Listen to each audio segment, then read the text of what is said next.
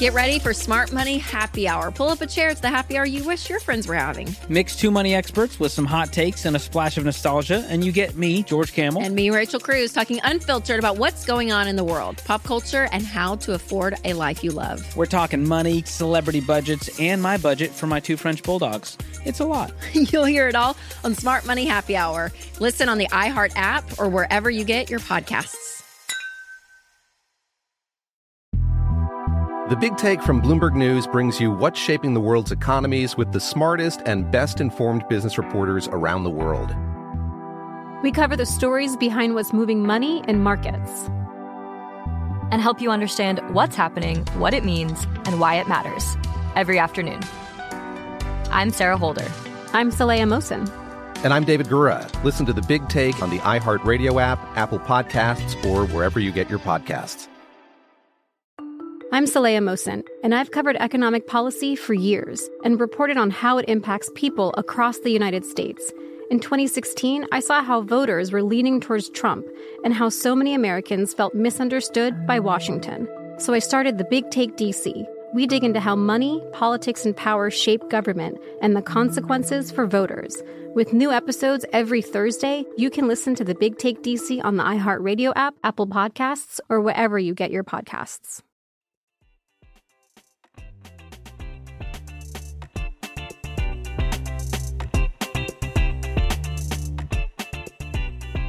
Welcome to Marion Talks Money, the Aftershow. This is where we comment on the guest interviews in our regular podcast. And when we say comment, we do mean comment, sometimes positively, sometimes negatively. Let's see where this one goes.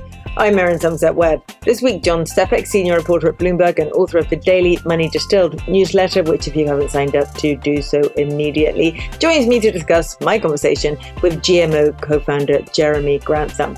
Now, John, we have had a lot of feedback from this. Everyone loved it. Everyone loves to hear from Jeremy. He's very well known for his big market calls. And we talked about a lot of things in this podcast. We've been through the whole market. We've been through, climate change. We've been through artificial intelligence. We've been through valuations. We've been through lots on the US market, a little bit on other markets, etc.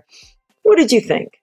I need to start by saying I am actually a massive fan of Jeremy Grantham. Everyone's a massive fan. Actually, no, that's not entirely true. There are some people on Twitter who aren't a massive fan of Jeremy Grantham. I don't know why those people would feel like that. Well, I've spent years reading his stuff, and I would say he's the person that sticks more in my mind than pretty much any other. John, before you go much further, I just need to say something for the listeners just about you and Jeremy Grantham, okay? Confirmation bias. Confirmation bias. I've never met him. It's not like we're pals or anything like that. But he thinks what you think. He thinks what you think. Yeah, absolutely. Mostly, which is also interesting. But no, I thought it was interesting. It's mostly not anything particularly new, because obviously, read his stuff and we've spoken to him a lot. And I do have time for the people who think that he's overly bearish, because he's often... He was absolutely right whenever he called the turn in 2009, which he talked about in the podcast. But equally, I think it's fair to say that GMO as an asset manager has been negative to an extent that would have lost you money over relative to what you could have done. Basically, if the default position is stick all your money in an S&P 500 tracker, then following kind of their advice about what long-term US returns were going to be like, 7 years ago, when it was basically saying they were going to be very small and that the US was very expensive compared to other markets, you wouldn't have done as well as you could have if you just kept things very simple. And I think that's a reasonable criticism. So at the same time, I just think that he's an interesting guy to listen to. And if you want to hear the bear case articulated, then someone like Jeremy, for example, articulates it far better than, say, Nouriel Roubini. It's not a criticism of Roubini, but it's just that, it's like Jeremy's got very specific and clear, kind of mathematical, almost kind of reasons and kind of logical reasons. And also, I tend to think that he's probably just largely just early rather than wrong. Although, as we know, in markets, being too early is not it's really the same as being wrong, really. Aye. And I suppose... So you're right, I'm biased. You're biased. And of course, he uses things like this Schiller PE, which we talked about in the podcast, as a valuation method. And we know that that works over the very, very long term. But as a short-term signal, it's pretty useless. Doesn't really tell us much about where markets are going to go unless we're looking at it over the super long term. The model that Ben Inker and I did 20 years ago, it's got a very high correlation. Explaining PE, it doesn't predict it. It just says, how do we get here? And it turns out the market is really a coincident indicator of comfort. What does it take to make a portfolio manager comfortable in an institution? And the answer is, as you suggest, steady inflation around 2%. It hates inflationary spikes and very high profit margins. And profit margins have been drifting down, and more than people realize. And inflation has been bouncing around, but it's part of the scenery now. And the model says a Schiller PE should be about 16.8, which is decently above average and doesn't sound ridiculously low. And that's because the profit margins are still decent. But what is it? Well, a few weeks ago, it was 29.30. So it was not responding in the normal way. I mean, I like it, by the way. I love the Schiller PE. I always look at the Schiller PE for all markets, but it doesn't do us much good. Okay, I mean, I think, and you should, because it's better than most, but that doesn't necessarily mean it's perfect. But one thing I was going to say is that it's interesting if you look at what he says about VC, so venture capital, and he's effectively saying that he still believes in US exceptionalism. So it's really interesting that on the one hand, he's actually basically saying the US is a better economy and a better entrepreneurial environment than anywhere else in the world, which is hard to disagree with. But also, he's simultaneously sort of saying that that's not enough to justify the massive premium that the US trades at.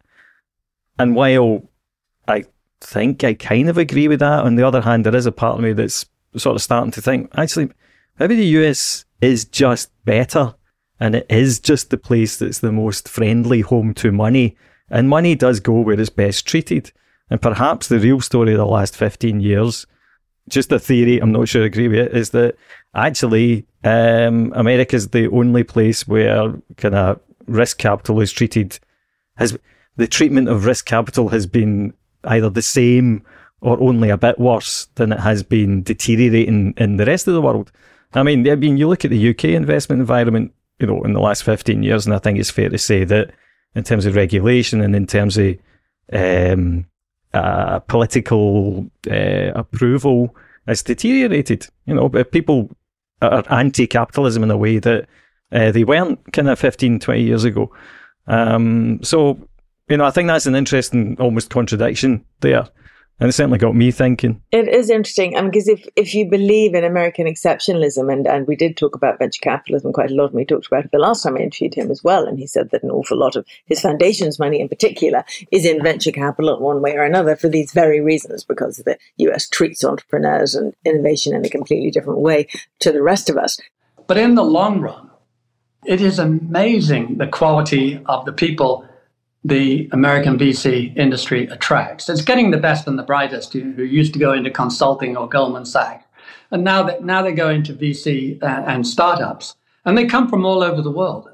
At least a quarter of the bosses of all the VC companies we talk to were not born in America. And what an achievement for the US. We have the great research universities, 15 of the 20, and most of the rest are in the UK, but the 15 great research universities are the bedrock for so many of these VC. And you add that to a societal attitude to taking risk in the US is simply much better than Europe. But, a lot of money must have been lost there, but he still was extremely keen in this podcast to discuss that.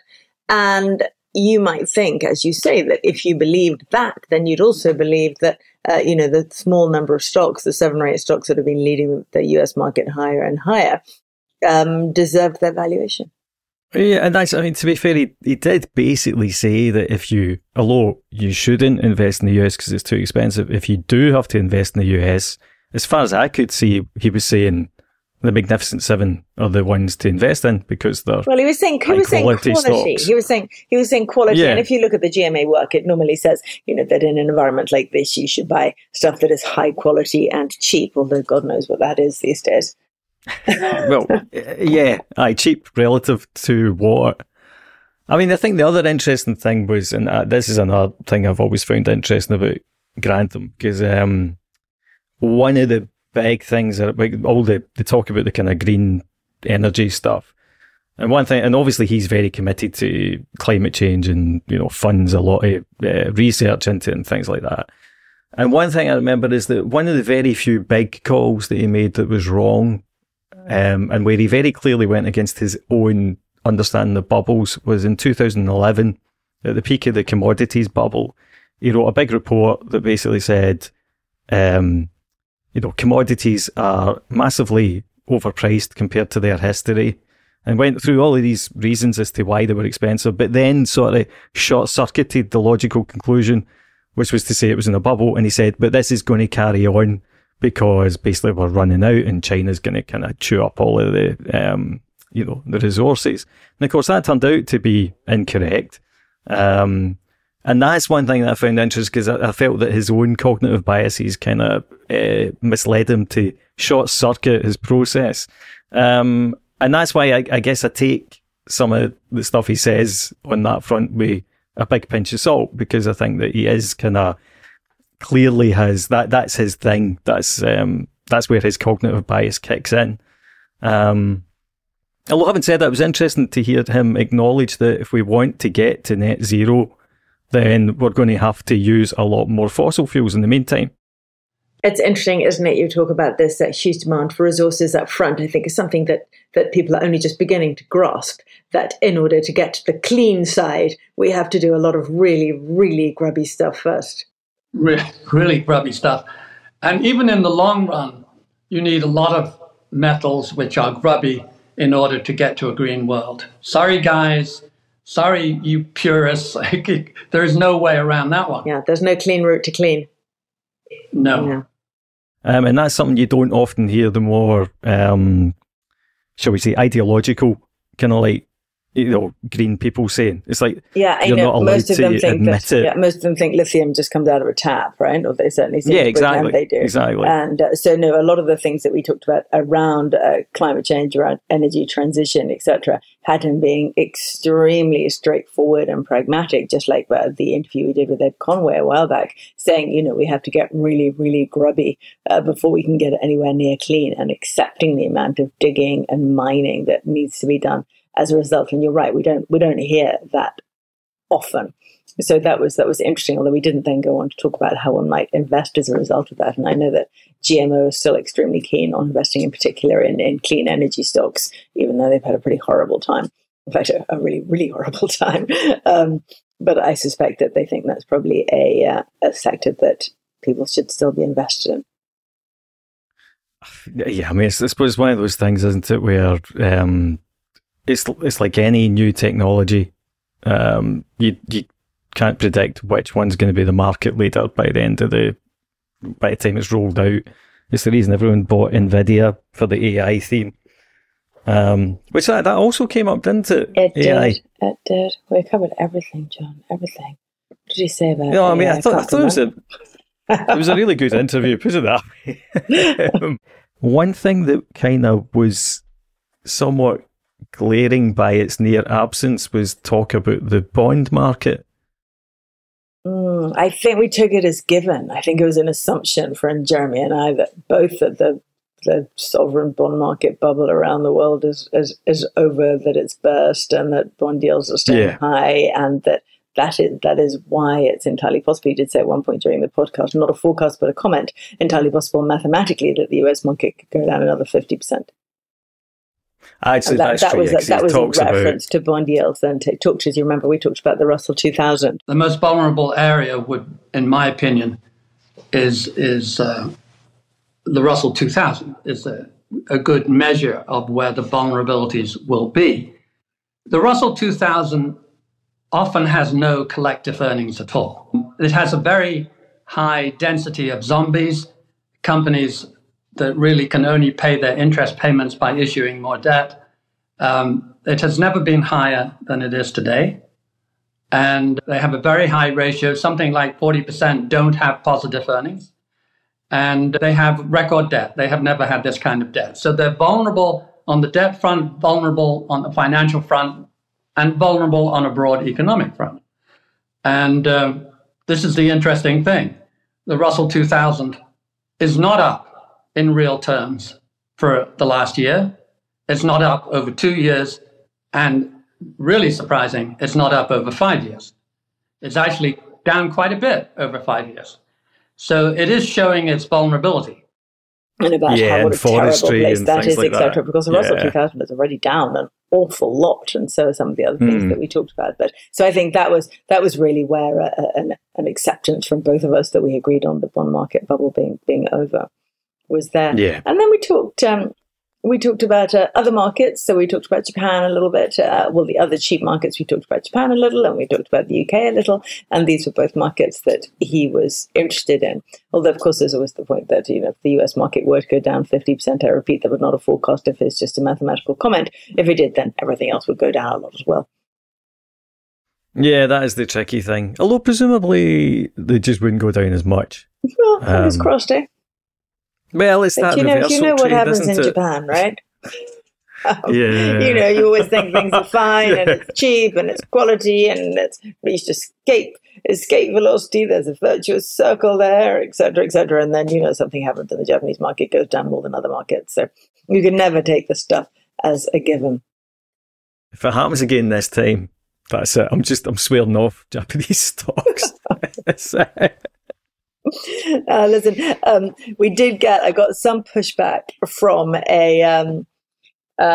because we asked Jeremy at the end about gold and Bitcoin, and I think we would all have predicted that he would say gold. Of course, he did say gold was the least bad of the three. And actually, I think, John, at some point quite soon, we should do a whole podcast on gold and why to invest in gold and when gold is good and when it isn't bad, because we mention it at the end, but we've never done a full one on it. Anyway, I got an email from one of our listeners saying that, of course, you and I and Jeremy don't understand gold because we live in a stable country and we're not criminals. But if we lived in an unstable country and we were a drug dealer or a money launderer or something like that, then we would absolutely understand why Bitcoin is the currency of the future. Okay, so he says Bitcoin. So because you said there we don't understand gold, and I was thinking, no. We do understand gold. We don't understand Bitcoin. Gold, yeah. I've said before, right? Look, Bitcoin is a good way to move money across borders, where you can't sew gold coins into your, coat pockets or whatever. I actually agree with that. I think that is the use case. That is very different to becoming, like this global currency system. I mean, this is what I don't... They remind me a lot, the crypto guys, of the hardcore kind of gold bugs ahead of 2008, where the idea wasn't just that gold was useful for X or Y, or as a portfolio insurance. It was the idea that gold was going to regain its one true place as the kind of natural money of the world. It was going to take over the financial system. Could still happen, John. Could still happen. Believe it, I had an awful lot of sympathy with that view. And it's one reason why I sort of sympathise with the Bitcoiners, because I recognise the idealism, but it is idealism and it is deluded. It's not going to happen. So yeah, I agree with him. He's right. Bitcoin is a good way to move money across borders when you don't, when you either need to get the money out of the country because you're, having to flee the country, or because you're a drug dealer. I do, on the matter of crime and global collapse and that sort of thing, I do want to mention that Jeremy and I did talk quite a bit after the end of the podcast, after we turned the recording off rather irritatingly. We talked rather a lot about the things that really concern him. He's very worried about general toxicity across the world. He's much more worried about climate change, and I think even came across in that conversation. And he's very, very worried about inequality. So when he looks at money and markets these days, he tends to see things through a slightly different lens than perhaps he did during the main part of his career. So that was quite an interesting conversation as well. That's interesting. My own view on inequality, I'm sure, kind of matches yours, which is that, the the capitalist free market system of allocating resources gives you the best outcome. That doesn't mean that it's perfect, but it's a bit like democracy from that point of view. It's the worst system except all of the rest of them. So anyone who kind of comes at this, particularly when they've got the soft cushion of, massive wealth, however many hundreds of millions, massive wealth, then I think they have to kind of just maybe count their blessings rather than deciding that it worked for them, but it's not going to work for everyone else. Quite. Now, there is one piece by GMO that people should go away and reread if they have access to it. If not, I'll try and put it up. So I might ask GMO if I can pop it up somewhere.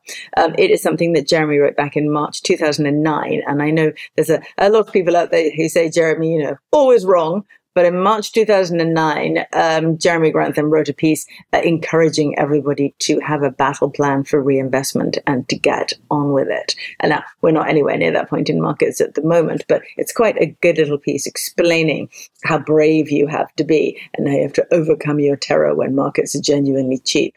And you need to be ready to turn when all looks black, but just a subtle shade less black than the day before. Now, I don't know when that day will come in markets, but, there's bound to be a day like it ahead. So we might try and get that piece up somewhere for listeners to have a look at.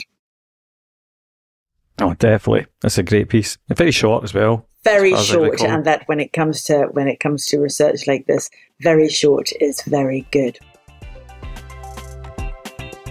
Thanks for listening to this week's Merrin Talks Money, the After Show. This episode was hosted by me, Merrin Somerset Webb, alongside John Stefik. It was produced by Summer Sadi, additional editing by Blake Maples.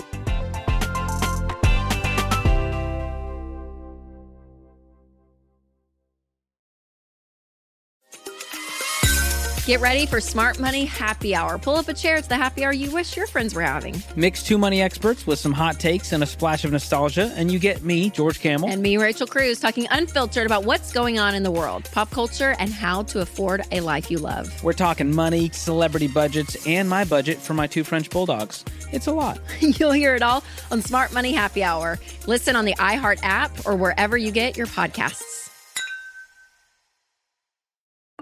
I'm Saleha Mohsin, and I've covered economic policy for years and reported on how it impacts people across the United States.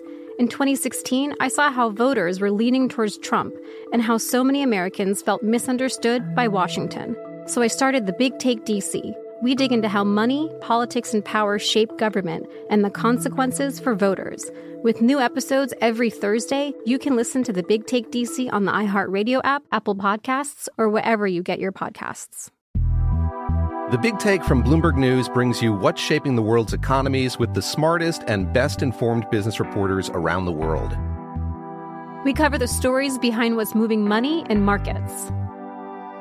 And help you understand what's happening, what it means, and why it matters. Every afternoon. I'm Sarah Holder. I'm Saleha Mohsin. And I'm David Gura. Listen to The Big Take on the iHeartRadio app, Apple Podcasts, or wherever you get your podcasts.